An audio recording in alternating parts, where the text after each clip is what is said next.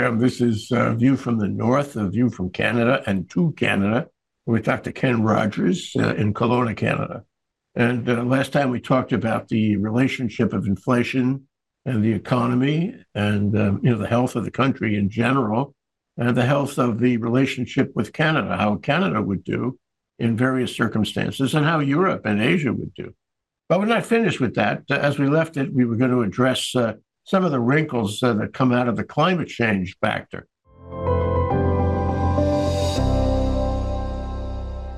Yeah, so we still have the issue of the default, Ken. That's still possible.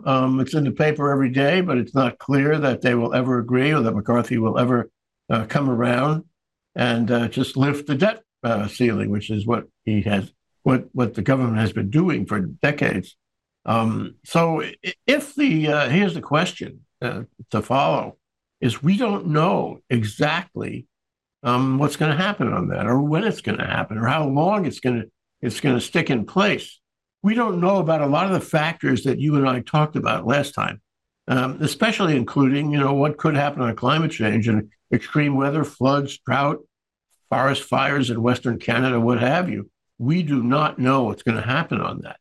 And we don't have a sense, I know that AI could help us. We don't have a sense of the, priorities, which one has greater weight. We don't have a sense of, all the factors we talked about.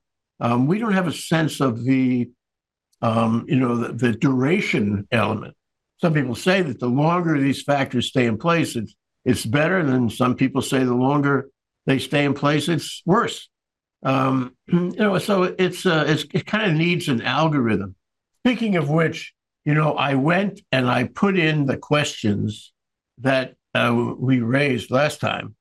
And I looked at those questions and the answers in ChatGPT. And guess what? You were right on everything. I'm impressed. Your education speaks for you, Ken. At least you agree with ChatGPT anyway.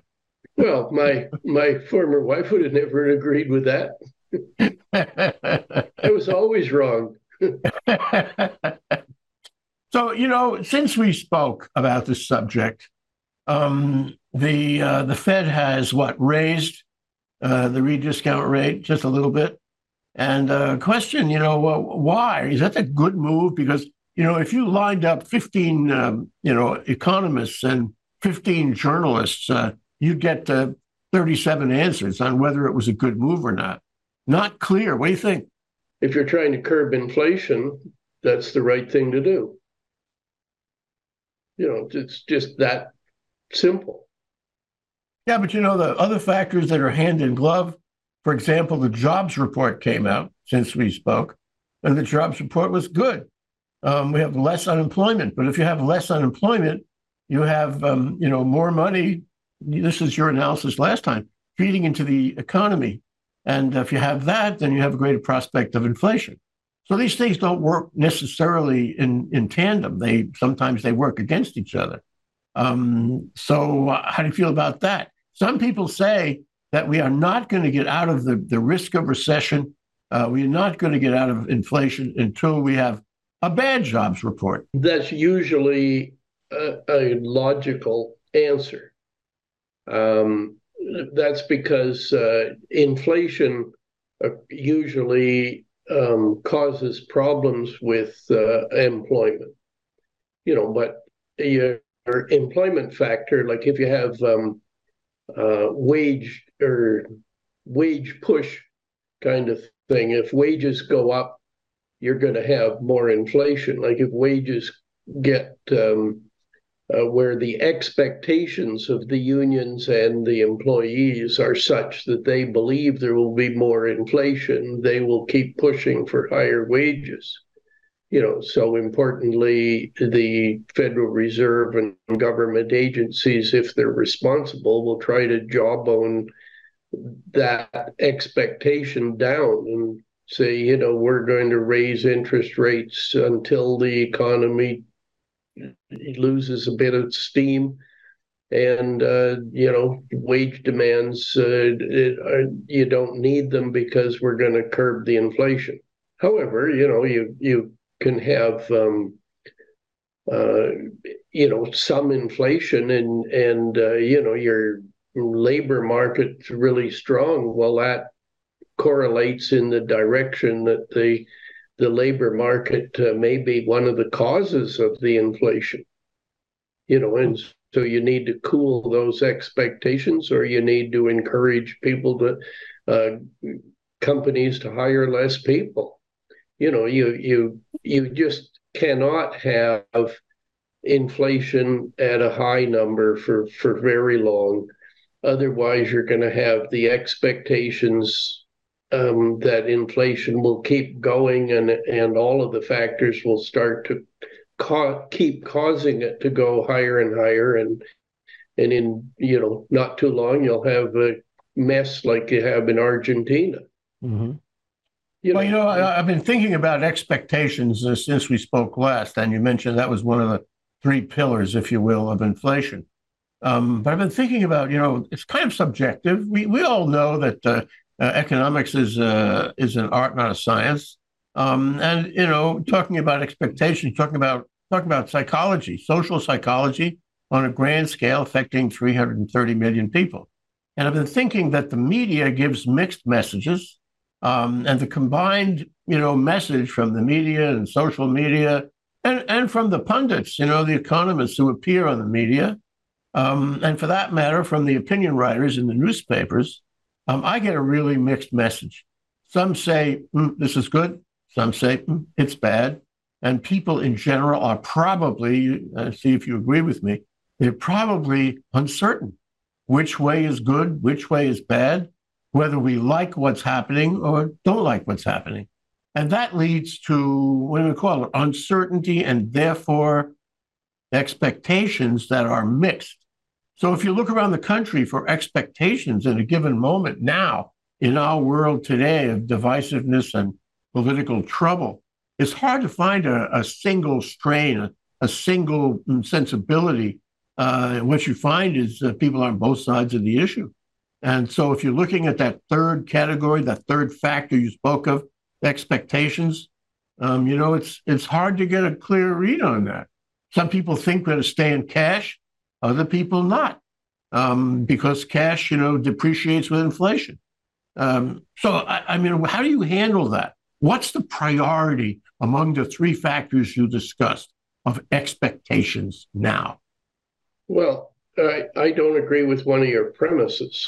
The premise that, the public can't make up their mind, about certain economic factors. I think there's zero question whatsoever that the public believes that inflation is a bad thing. Too much inflation in particular is a bad thing. The only time that the public thinks otherwise is in the value of their house. The public doesn't even connect inflation in the stock market. The very wealthy people will, count that to a degree, but not Joe Public. Now, similarly, Joe Public believes that a really strong jobs market is good. Any weakness in the job market sucks. It's really bad. Last time we hit the points of where expectations was really the third factor, but the dominant one that gets really scary, when it causes it to get out of hand. So you have cost push inflation, and so you have, in the current market, countries are fighting over each other for the people to build a battery plant, lithium battery plant, so that they're fighting over each other. Like Canada and the U.S. right now is who can pay the most to some company to have put the plant in their location. That push ups the cost of that, and that would cause inflation if that cost is higher than otherwise. If you picked an ordinary item, that if you had a run on toilet paper, you'd have, if everybody thinks it's going to run out, You'd have a demand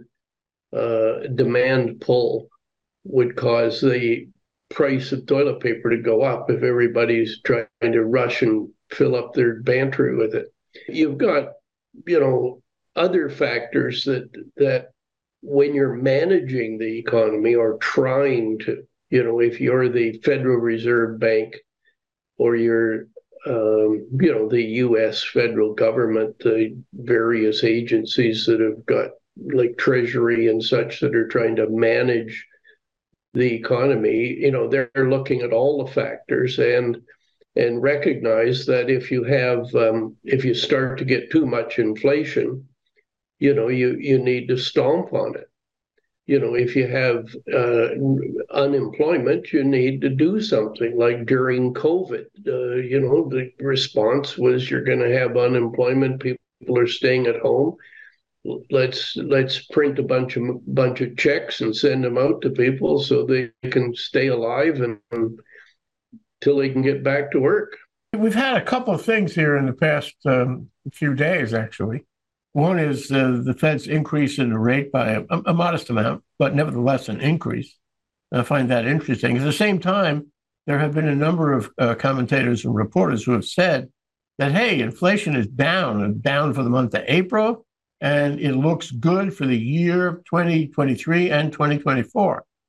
So there are signs that we are out of danger as far as inflation is concerned, particularly on 2024. I can't for the life of me understand how they can project that with so many variables in the world today, but that's what a lot of them have said. Do you accept that? Sort of. I mean, when you say there are so many variables, well, the econometric models, which people like the Federal Reserve and major banks and major corporations have involving artificial intelligence, can handle a ridiculous number of factors, and it's really the human judgment on how to weigh them. Right. I agree. Whether they're going to be successful or whether they're going to fail in their attempt to steer or tweak the economy in the direction they want. I mean, I tend to think, for example, the current Republican push to cause a crisis to do with the debt ceiling really is a political ploy, believing that if they can make a big enough mess, Biden and will be to blame. The public basically thinks whoever's the president, that's who's running the government, and therefore, if it's good, we like him. If something happens, if the Republicans can create this mess, Biden will be blamed for it, period. Aside from the blame issue, suppose they can't cut a deal and we don't have a lifting, an increase in the debt ceiling. That's a disaster because it would affect not only this country, but, the world. And here's the other point, is that how fixable is it? In other words, those negative implications of not raising the debt ceiling, it's not like you can fix it overnight because they have a long shadow. They have a momentum, if you will, here and there and everywhere. All the economies that are affected by the U.S., the strongest economy in the world, will suffer. And if you turn around and say, we were only kidding, we're perfectly willing to increase the debt ceiling, that doesn't necessarily solve it. So, no. You have damage that is profound on day one, or at least in the middle of June anyway. Well, you have to get back to sort of the cause or the underlying factors. Like to say, so what if if I didn't, let's say I impose on you a debt ceiling, on you personally. Well, that wouldn't affect you at all. Your employment income would continue. You could still pay your rent, and you could still, keep your wife happy, and you could chug along. There are other factors that would apply to me. For example, if the Republicans got into office and undermined Social Security and Medicare, and then you added that to my whatever my debt structure is, then you have a multiplier effect. And I really do care. Let me come back to the causes for the U.S. economy and the debt situation.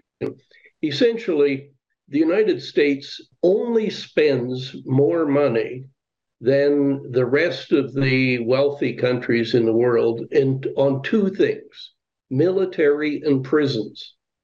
They don't spend anywhere as much as everybody else on everything else. The U.S. pays so much less for Social Security and the social safety net than everybody else. And put the numbers in perspective first, you'd have Western Europe has 40% of their gross domestic product that is government spending. In the United States and in Europe, they have a tax rate roughly the same.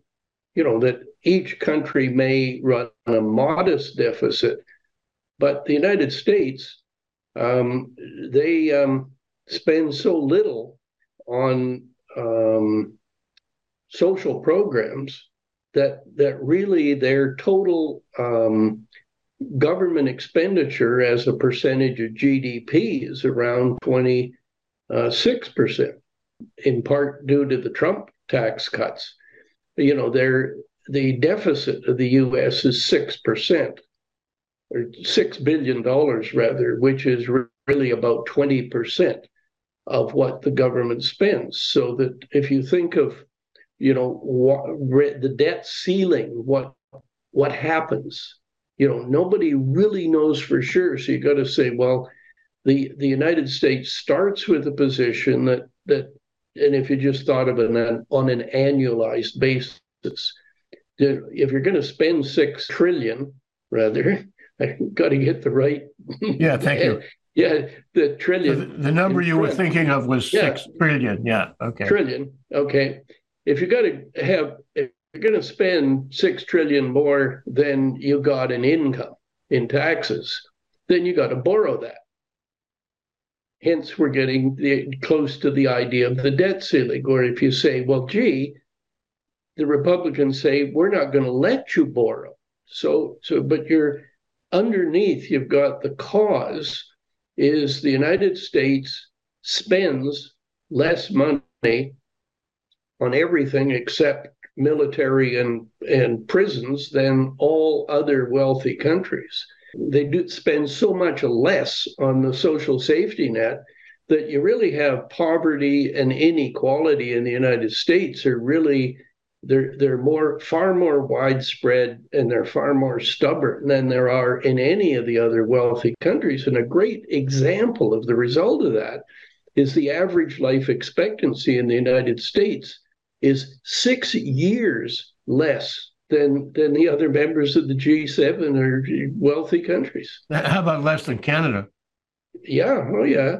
And in Canada, our life expectancy is a couple years less than Western Europe, but about 4 years better than in the US. But Canada is kind of in between in some regards. For example, our income or government tax take is about 33%, the US about 26, and Europe about 40. Europe has a ton of social programs, though. That's correct. Now, but is that good, bad, or indifferent? I mean, if you're the guy on the street in the United States, or you're in Mississippi and you're just an ordinary person starving to death, or having a lot of trouble making ends meet, you'd say Europe's far better than what you have there. But if you're the multimillionaire American, you say that's terrific. We don't want to have any taxes at all. Just everybody can fend for themselves. 20 years ago, Ken, maybe more, when we started noticing people on the street homeless, and Okay, we had that in Hawaii, and there was some indication that it was happening elsewhere. But now it's kind of knitting together, and that every city has homeless, and very few jurisdictions do much about it. Some more, some less. But the fact is that we have homeless who are off the grid, don't have a home, don't have any money, don't have anything, medical care. And I say to myself, this is more than just a bunch of people who couldn't pay their bills or wouldn't pay their bills, who were not disciplined in their lives, who didn't, take enough education, who didn't try hard enough, all that, kind of Republican view of it. But it signifies that the system is broken. The system is broken not only here in Hawaii in terms of that, but all across the mainland. And you have it in Canada too, maybe to a lesser degree. And, for that matter, No, happens. we don't. It's not a lesser degree. Yeah. If you recall, we had a program I about remember. Vancouver and a Yeah. thing called Hastings Street. Well, they're still trying to clean up Hastings Street, but it's a great cause and effect result. It's a metric, isn't it? I mean, not that you would count the people on the street, but just on a gestalt level, if you see every city has all these people that are homeless and have no options and no prospects, Well, you say this is not a working economy.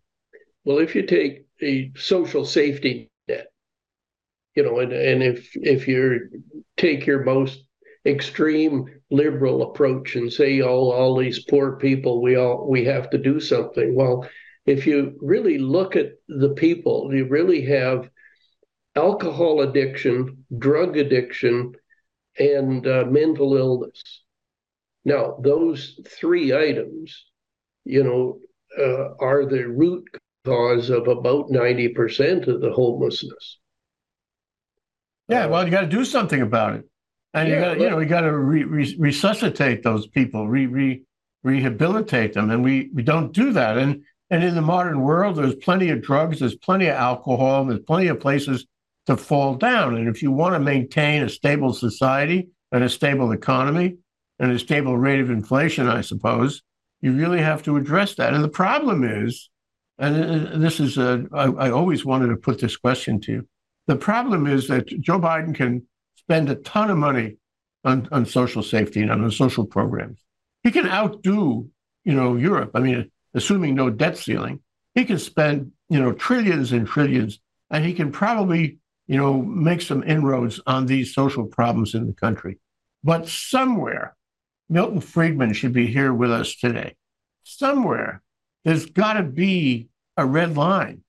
Somewhere, the money runs out. Somewhere, the country as an entity, as a polity, cannot continue to exist if you keep on digging in your pocket and printing more money or finding more money or taking more money. I wonder where the red line is and how close we are to it and how that, affects our inflation and, for that matter, our relations with other countries and the world in terms of, what do you want to call it, economic policy. I tend to think, in Canada, our biggest problem with the dealing with the homeless people, comes back to those three factors of, drug addiction, alcohol addiction, and mental illness. Is our legal system really has a pretty simple catch and release policy, so that all of these homeless people continue to create a stream of small crimes. Most of them are small, but you do have large crimes arising from them. But on these small crime, they'll go by and they'll break the window of a storefront, on purpose. They just get to spend one night in jail and they're back out. Really, if your government expenditure, it doesn't have to be billions and billions of dollars, but if it brought the U.S. a little closer to what, Western Europe is, or even where Canada is, you could have those, if you're picked up on one of these petty crimes, you must go through an alcohol addiction test, a drug test, and a mental illness test. And if you hit any of those buttons, you fail those tests, then you immediately got to go somewhere. For example, in Canada and the United States, 25, or well, I guess it might be 50 years ago, we used to have mental institutions. They got closed down. Well, gee, that's an inhumane thing. Well, if you have all those people walking around the street or sleeping on the street, it's no bloody wonder. To say nothing about the people walking around with guns. Well, including those, whether they have alcohol, drug, or mental illness, in the United States, they can all qualify for an AR-15. Well, I think we must be approaching a red line somewhere. I mean, I just don't think that today's modern Western societies in general, everywhere, have the possibility of spending what it takes, to preserve their society, their democracy, their social experience. And then, okay, and here's the question, my last question to you today, but it was also my first question, is then on top of that, you have something that's less predictable. You have the floods and the forest fires. You have the droughts that affect agriculture. You have all of these things that flood down on us from climate change, for which we have not spent any money in deferring and deterring, and which we're going to have to, deal with on an emergency basis, which is going to cost a lot of money. So you start with an unworkable proposition and subject to the surprise of surprises that climate change is expensive. So when you add it all together, there isn't enough money to handle this. And my question to you is, let's assume that's the case. Sooner, not later. Talk about duration. If climate change can do real damage and you have to put money in to fix it, it's just sort of like Ukraine has been completely demolished. Got to put money in to fix it. Where's the money coming from? And how do we handle that as a fiscal policy matter? How do we handle that as a banking matter, an investment matter? Do we have the institutional structures and the money to do that? Or does something really awful happen when we run out of money as a country, as a society? I don't agree with you that there's not enough money. There's just not enough will, particularly political will. If you think of JFK following when the Russians put Sputnik up in the air and zoomed around, and he immediately gave his sparkling speech, or series of them, but I particularly remember one about, we will get to the moon and we can do it and blah, blah, blah. Well, that was a very expensive effort to create NASA and the US program, but really in terms of the total scale of the US financial capability, it was diddly squat. Well, that was a different time. And if you look at the national debt then and now, it's way different. It's not in $20 trillion or something along those lines. Well, when you went through World War II, there were humongous deficits. We're really active economy following World War II. You never saw growth like that ever. And that helped, didn't it? How did that arise compared to today? You see, and if you start in 1946 or 1950, where the wealthy in Canada, and I'm not sure the numbers in the US, the marginal tax rate was like 90%. And the very wealthy were not willing to pay that. Canada even created a program of buck a year men, where they had the most talented, wealthy people in the country work for the government for $1 a year to achieve all kinds of things for the war effort. So you come out of the war with a mindset of those very, very wealthy people, that they could do anything, but they, didn't need to have zero taxes. They were very acceptance that the country, everybody was pretty equal. The poor guy at the bottom of the rung, his brother got killed in the war, and his sister was a nurse in the war, and and he's got a bullet in the leg or something, and the rich guy treats him better than the rich guy does today.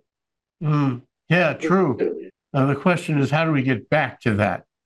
That is the question, because we have left that behind in history, all of that. It's a beautiful picture. It's the greatest generation on both sides of the border, all over the place. And the Marshall Plan and all the things that the U.S. did or tried to do in those years. In any event, Ken, thank you again for a great show and a great discussion. We'll talk some more about comparative voting rights next time, and we'll see what we can do. Dr. Ken Rogers in finance and fiscal policy, in global history and wisdom. Thank you so much, Ken. Bye for now. Aloha.